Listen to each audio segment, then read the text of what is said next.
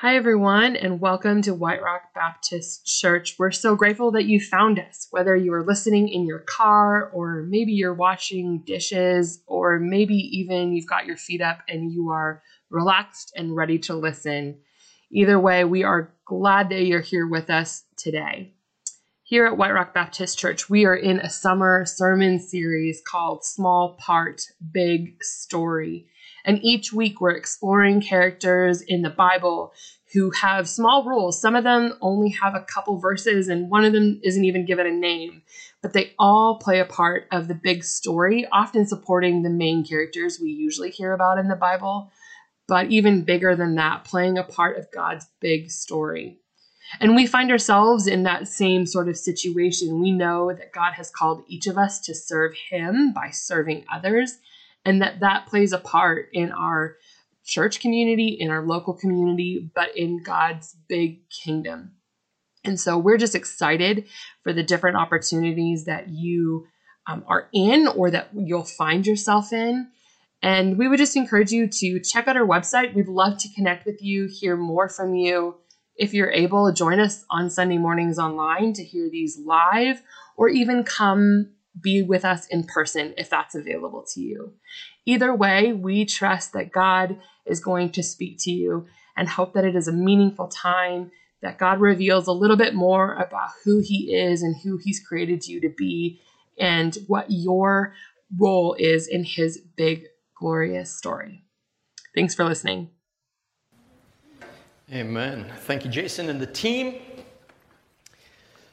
So not only is church now a thing, movies are a thing. Anybody happy that they can finally go back to the movies? I see a couple. The rest of you are probably like, what? No, we don't do movies anymore. That's okay. That's fine. It's been over a year, but finally we can get back to the movies. And so my family and I went and watched Cruella the other day. Now, if you don't know, Cruella is the backstory to Cruella de Vil, the villain from 101 Dalmatians, if you can kind of remember that one.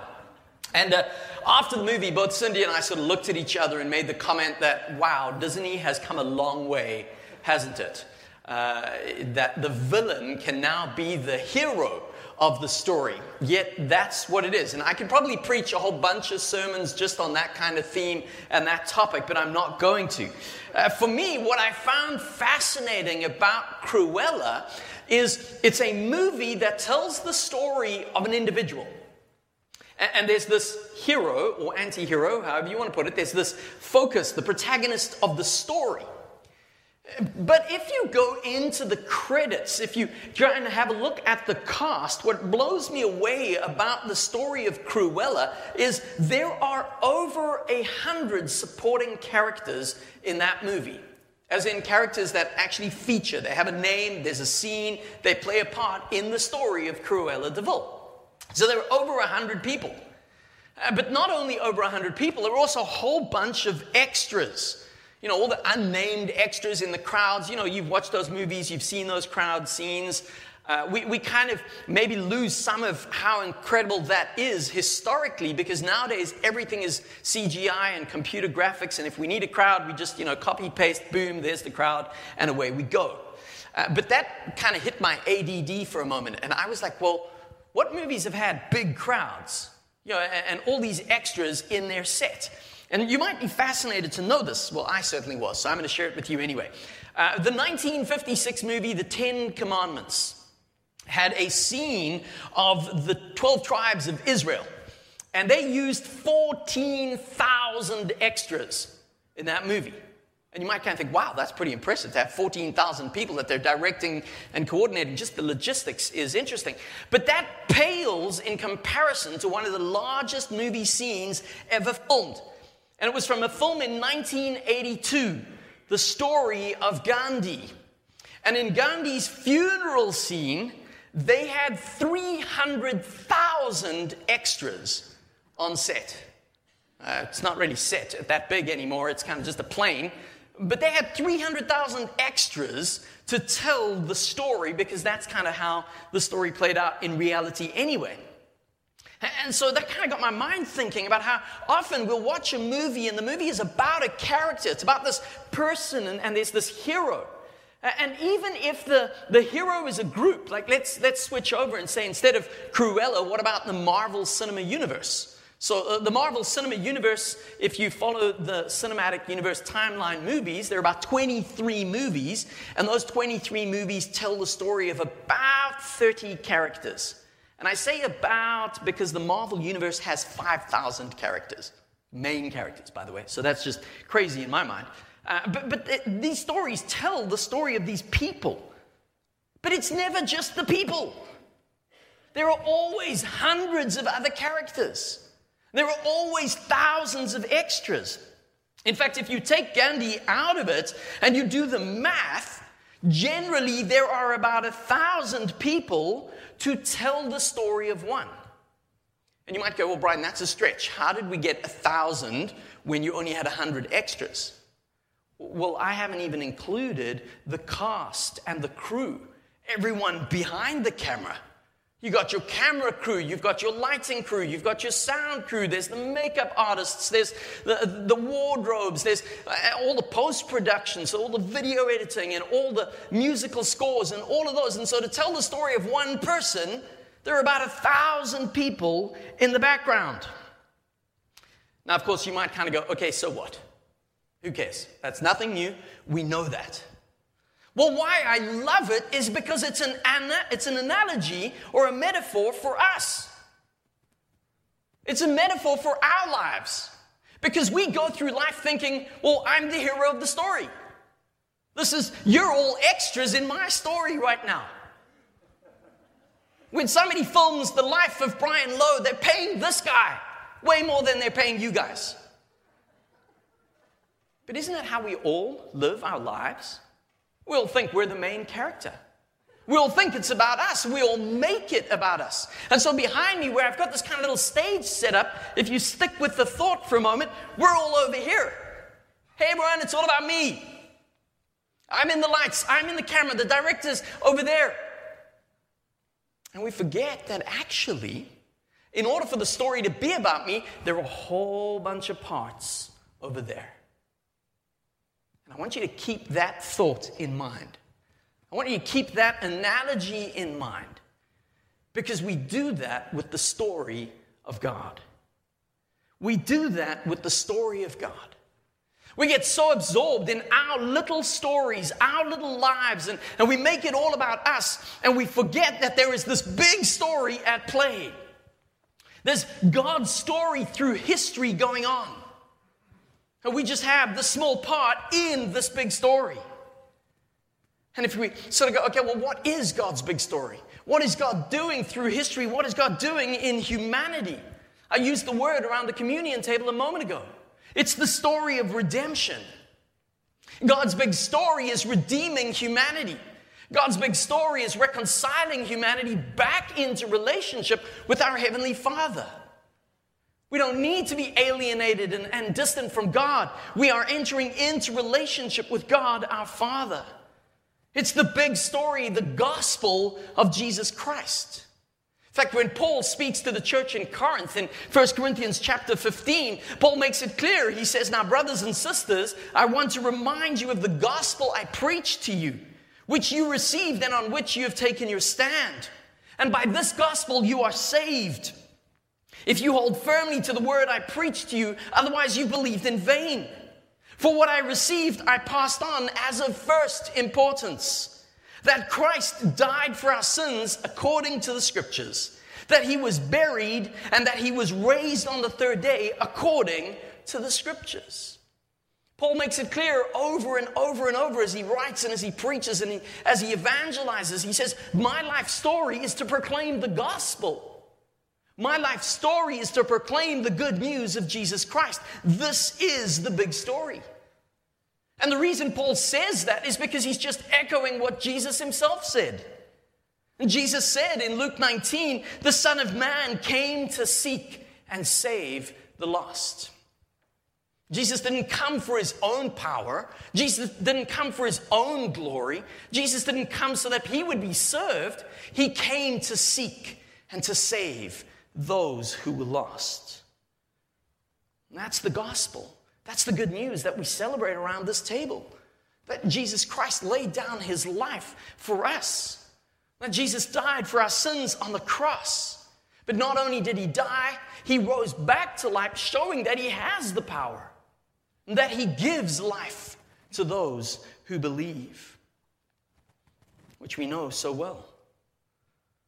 You know, when I read through the Gospels and I try and keep this theme in mind of this big story, Jesus becomes our illustration. How many of you remember the What Would Jesus Do kind of movement years ago? We all had bracelets that all said, "What would Jesus do?" So, I tried to spin this to my kids the other day. Dylan loves soccer. He's a big soccer fan. He plays soccer. He watches soccer. He enjoys it. And so for those of you who know soccer, especially with the Euro 2020 going on at the moment, you might know the name Cristiano Ronaldo. Arguably one of the best soccer players in the world. And if you disagree with me, we can debate afterwards. But I would say arguably one of the best soccer players in the world. So I'm trying to motivate Dylan during one of his practice sessions. And he kind of comes past. And as he comes past, I say to Dylan, "Hey, Dylan, what would Ronaldo do?" Because, I'm trying to motivate him. And without skipping a beat, my daughter turns to me and says, "Dad, I thought it was what would Jesus do?" That's the problem with preachers' kids. They'll quote your own sermons back to you. But why do I say that? Because that's exactly how Jesus lived. In John chapter 5, Jesus tells his disciples, the Son of Man does nothing on his own accord. He does what he sees his Father doing. And where he sees his Father at work, that's where he works. Jesus made it very clear he was here for the big story of God. And he would be involved and he would serve and he would work in that big story. You and I are invited by Jesus Christ. We're invited to see that there is a big story at work around us. And we have a small part to play in that. And that's going to be our theme for the next few weeks of summer. The series we're tackling is Small Part, Big Story. And why I'm excited about Small Part, Big Story is because we as a pastoral team have deliberately looked through Scripture to try and find some of those characters that play really small parts. Maybe even some characters that don't get named, but yet they play a significant part, the small part, in the big story of God. So if you have your Bibles with you today, I'm going to invite you to turn to Acts chapter 9, and we're going to look at a couple of verses there. It will be up on the screen as well, but if you've got your Bibles, you can go ahead and read there.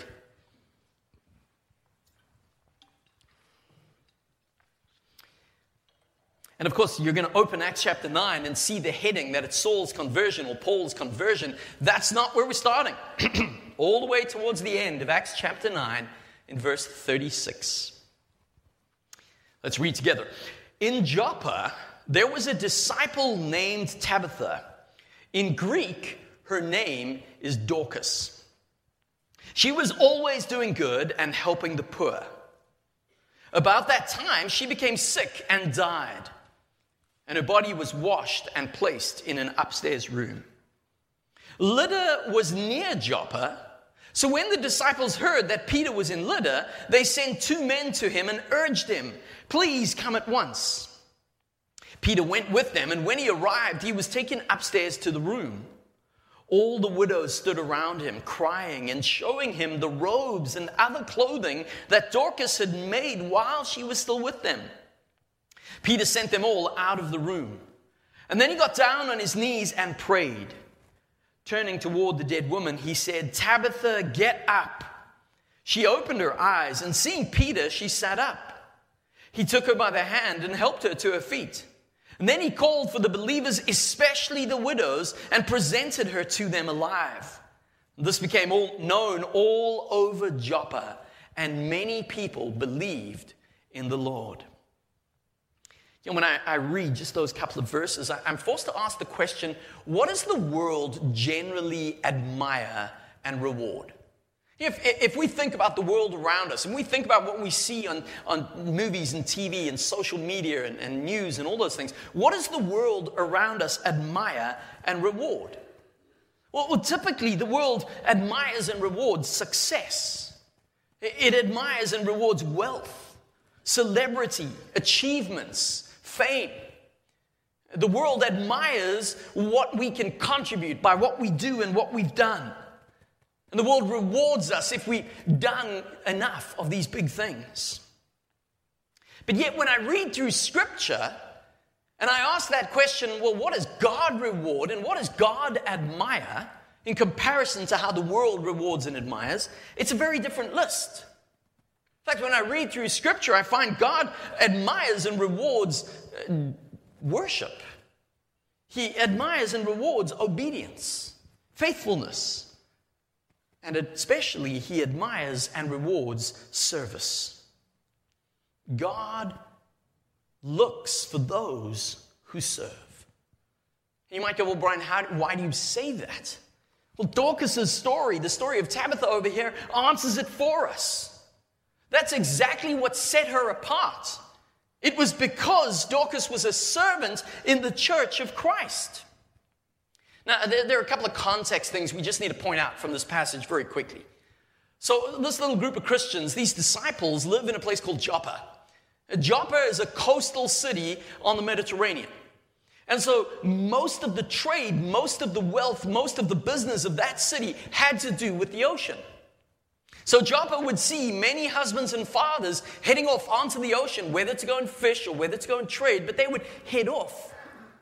And many would be lost at sea, or many would never return because of the harsh realities of life at that stage. And so in terms of a city, Joppa had a pretty high percentage of widows in that city. And we know this because of what Peter even says when we read through in verse 39, call the widows, and the widows are showing what she had done. And when I think about that, it should be pretty evident and pretty obvious that even a surface reading through the Scriptures, a surface reading through the Gospels or through the Acts of the Apostles, a surface reading even through some of the Old Testament will reveal that God has a concern for widows and orphans. This shouldn't be new to us. God cares for the marginalized. God cares for those on the outskirts of society. God cares for those who do not have the security and the support of family and community around them. God is moved with compassion for those who are in need. And so every time God moves in His big story, the needs of the least of these are going to feature. And so we see that in Joppa. And then we meet this character. And she has two names, and that shouldn't be surprising to us. We meet people who have two names all the time. Perhaps one birth name from whatever cultural nationality they are, and then because they've realized that so many people just can't pronounce or massacre their names, it's just become easier to go, well, just call me Brian instead. And this is what we have with Tabitha. Tabitha in Hebrew, Dorcas in Greek. Tabitha literally means gazelle. But of course, names get nuance and names get meaning. And so the metaphorical or the symbolic meaning of the name of Tabitha is graceful. And so we have over here a picture of a graceful, gentle, humble woman, and this individual who serves. Now, we don't know for certain if she's a widow, but a lot of commentators tend to think she probably was a widow. The very fact that around her deathbed are widows who show the apostles the clothing she's made. And the very fact that after this healing, the widows are called for. So it's probable that she was a widow. But even if she wasn't, she shows a concern and a deep care for those who have been affected by tragedy and by trials. And so she simply serves as best she can. Even through perhaps the pain of her own experience and the pain of others, she serves in compassion. And then we're going to have a quick word nerd moment. If you're visiting with us or you're watching online, every now and then I have a word nerd moment. And this one has that. Verse 36, in Joppa, there was a disciple named Tabitha. And we've missed it because we've read it in English. And we read it so often that it kind of just, yeah, okay, sure, that seems logical, seems fair enough. But in the Greek text, Luke writing the book of Acts, remember Luke is a disciple of Peter who's performing the miracle. Luke is writing the book of Acts. In the Greek text, this is the first and only time this word that we've translated disciple exists. You see, the Greek word for disciple is mathetes. Mathetes. And it's a masculine noun. And a mathetes, or a disciple, is a learner, a student, one who follows someone's teachings, one who learns through practice. It's a little bit like my daughter, and I'm going to have to pay her for this illustration because she doesn't know it's coming. She got her learner's license this past week, and so our family are now in that stage of life where I'm teaching my daughter how to drive, and Cindy's teaching our daughter how to drive. That learner's license simply says, yes, you know the theory, but now you need to practice by copying. You need to practice by doing. You need someone to explain and teach and indeed show. But my daughter cannot sit in the passenger seat of the car for the next year and then try and do her driver's test. How do you think that's likely to go? The only way she can get to her driver's test is to sit behind the steering wheel and to be shown how to drive. And so she's learning. She is a disciple, for want of a better word. She is a mathetes. But you see, the problem is mathetes is a masculine noun. And Luke decides that's not good enough. Luke decides to call her a matheteria. Mathetes for the male, matheteria. Again, many languages have that with nouns and to differentiate the gender of the word, whether male or female. And so Luke decides, I'm going to take the root word and I'm going to put a feminine on it. Why does Luke do this? He makes it very difficult for us to enforce some sort of misogynistic rule over women. And I love that. Do you know why Luke does this? Because Tabitha is not second rate. She is not like a disciple. She is a disciple. Now, I know we're Baptist. I know we keep quiet. But that was an amen moment, people. Luke goes. This woman isn't just like a disciple in the church. She's not just a servant. She's not just one who does some stuff, and so let's try and give her this label even though it doesn't fit. No, she is a disciple in the church of Christ. She's a learner who follows Christ's teachings. She puts Jesus' words into practice, and her faith and loyalty to Christ are evident in her service. And so Luke gives her that due recognition. Now, of course, we might be inclined to think, well, she was just a servant. It's fine that we use this word of disciple, but she's just a servant. She didn't do any real gospel work. I love how Luke shows that her service was rendered precisely because she was a disciple of Jesus Christ. You know, as an aside, as we have that little kind of moment around Tabitha, I love the fact that the story is at the end of Acts chapter 9. You know, in Acts chapter 9, I mentioned it a moment ago, it begins with Paul's conversion.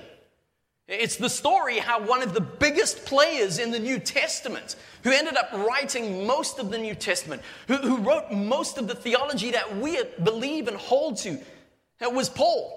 And he's saved and converted, and we might read through that and get so sidetracked by Paul that we just move on with this main character. But I love how Luke records not just this main character. In the very same chapter, in the very same kind of journey and part of the story, Luke records for us, no, there's this character. There's this disciple. There's this lady who serves in the church. And in God's economy, there are no big parts and small parts. Because in relation to God, we are all small.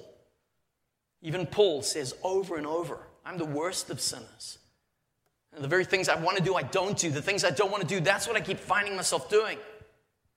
In fact, Paul points back to Christ over and over, and that's what Tabitha does. As a disciple of Jesus, she points back to him in her service. She puts the words of Christ into practice.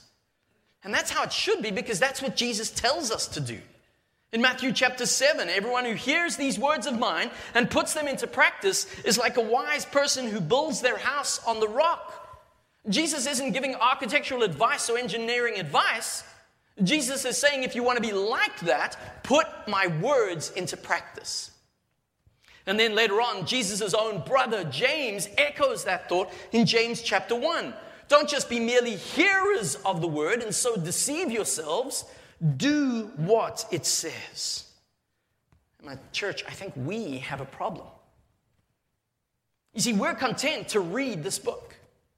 We're content to know what it says. We're content to be like my daughter who has a learner's license. And then we simply sit. When Jesus says, put my words into practice. You are my disciples if you do this. Amen indeed.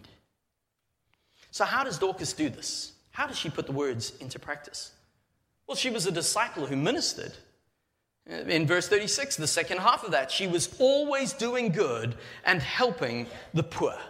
And we know from verse 39 that she made clothing for those in need. She ministered through practical works that were needed by the community. And so while the world does, for us, have need for theologians who study and debate the scriptures, it has far more need for those who love Christ and who love people and who serve, who simply and humbly serve through practical means. Routinely, the scriptures refer to the congregation, to us, as a body, and it uses this metaphor of a human body, revealing that we need all the parts of the body. Every part has a role, and the Holy Spirit moves through each part. And by the gift of grace, the Holy Spirit equips and empowers us to serve one another. And so Tabitha had a gift in making clothing, and that's what she did. What is your gift? I know some of you might turn around and go, well, I don't really know what my gift is. I haven't done one of those gift inventories that were all the rage 20 years ago. Well, I know you have passions. I know you have inclinations. I know you have abilities. I can guarantee you if you start serving somewhere in line with that, you're going to discover the gift of God at work through you. And that's what Tabitha did. Through humble acts of service, she helped the poor and she served. Well, that's all that is required from us. What happened as she served? Well, she was rewarded. And not in heaven. She was rewarded in that moment. A couple of months ago, maybe even years ago, I forget, but at some point in the past at White Rock Baptist Church, I preached a sermon where I said the words, if you're not dead, you're not done. You remember that? Anybody? Okay, if you're not dead, you're not done. Well, the Bible's gone and proved me wrong. Because even if you're dead, you might not be done. This is her reward, the faithful acts of service. And so Peter sends the widows out the room. He gets down on his knees and he prays. And then he tells her, Tabitha, get up. And she gets up. And Peter brings her out and calls the widows to her. God rewards her so that she can get back on to serving the community. She doesn't start a web page dedicated to how God raised her back to life because she's the chosen one. She doesn't go on a speaking circuit touring the Mediterranean and telling people how they too can be raised back to life. She doesn't become a celebrity star who thinks it's all about her. No, she keeps on serving. And what happened through her service? She became a witness, pointing back to God. In verse 42, this became known all over Joppa, and many people believed in the Lord.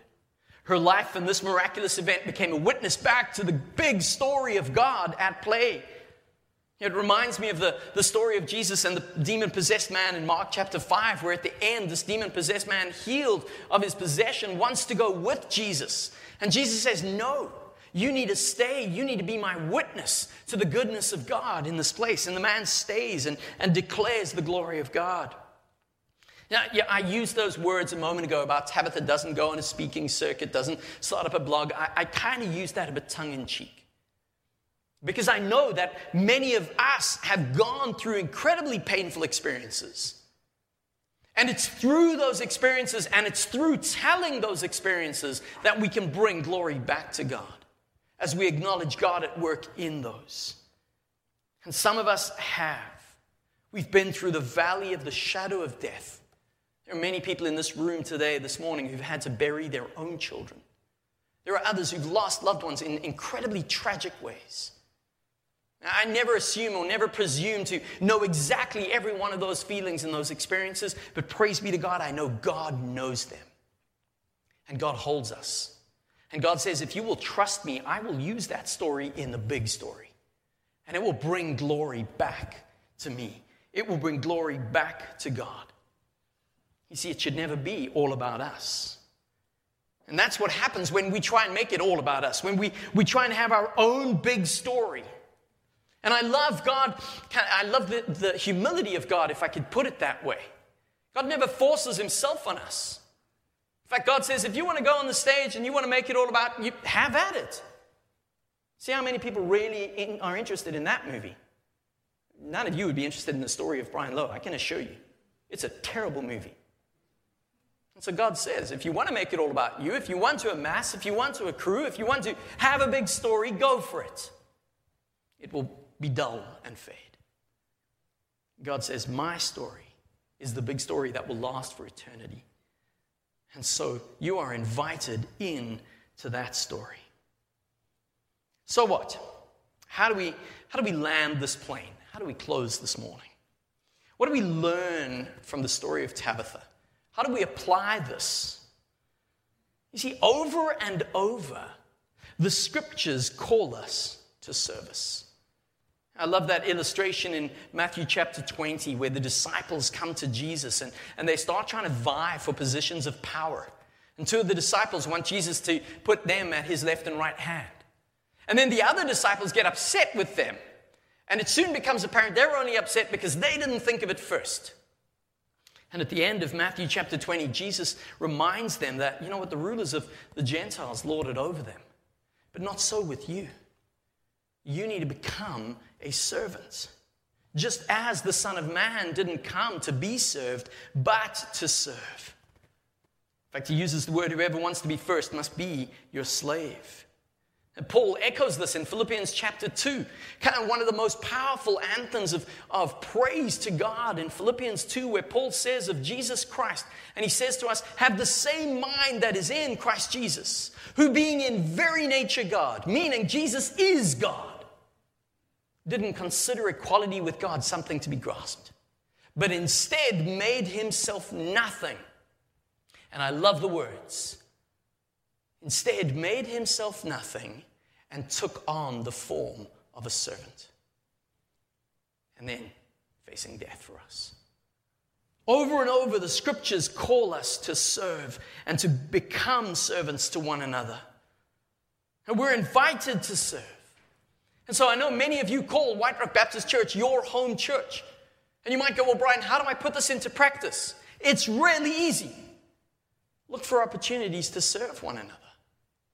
Maybe it's in a structured, formal ministry. We have needs in all our ministries. Do you know what happens when a church kind of stays closed for over a year? People get really comfortable with just consuming church through their screen. No offense to anybody at home at the moment. We kind of just, it becomes our habit. We become comfortable with it.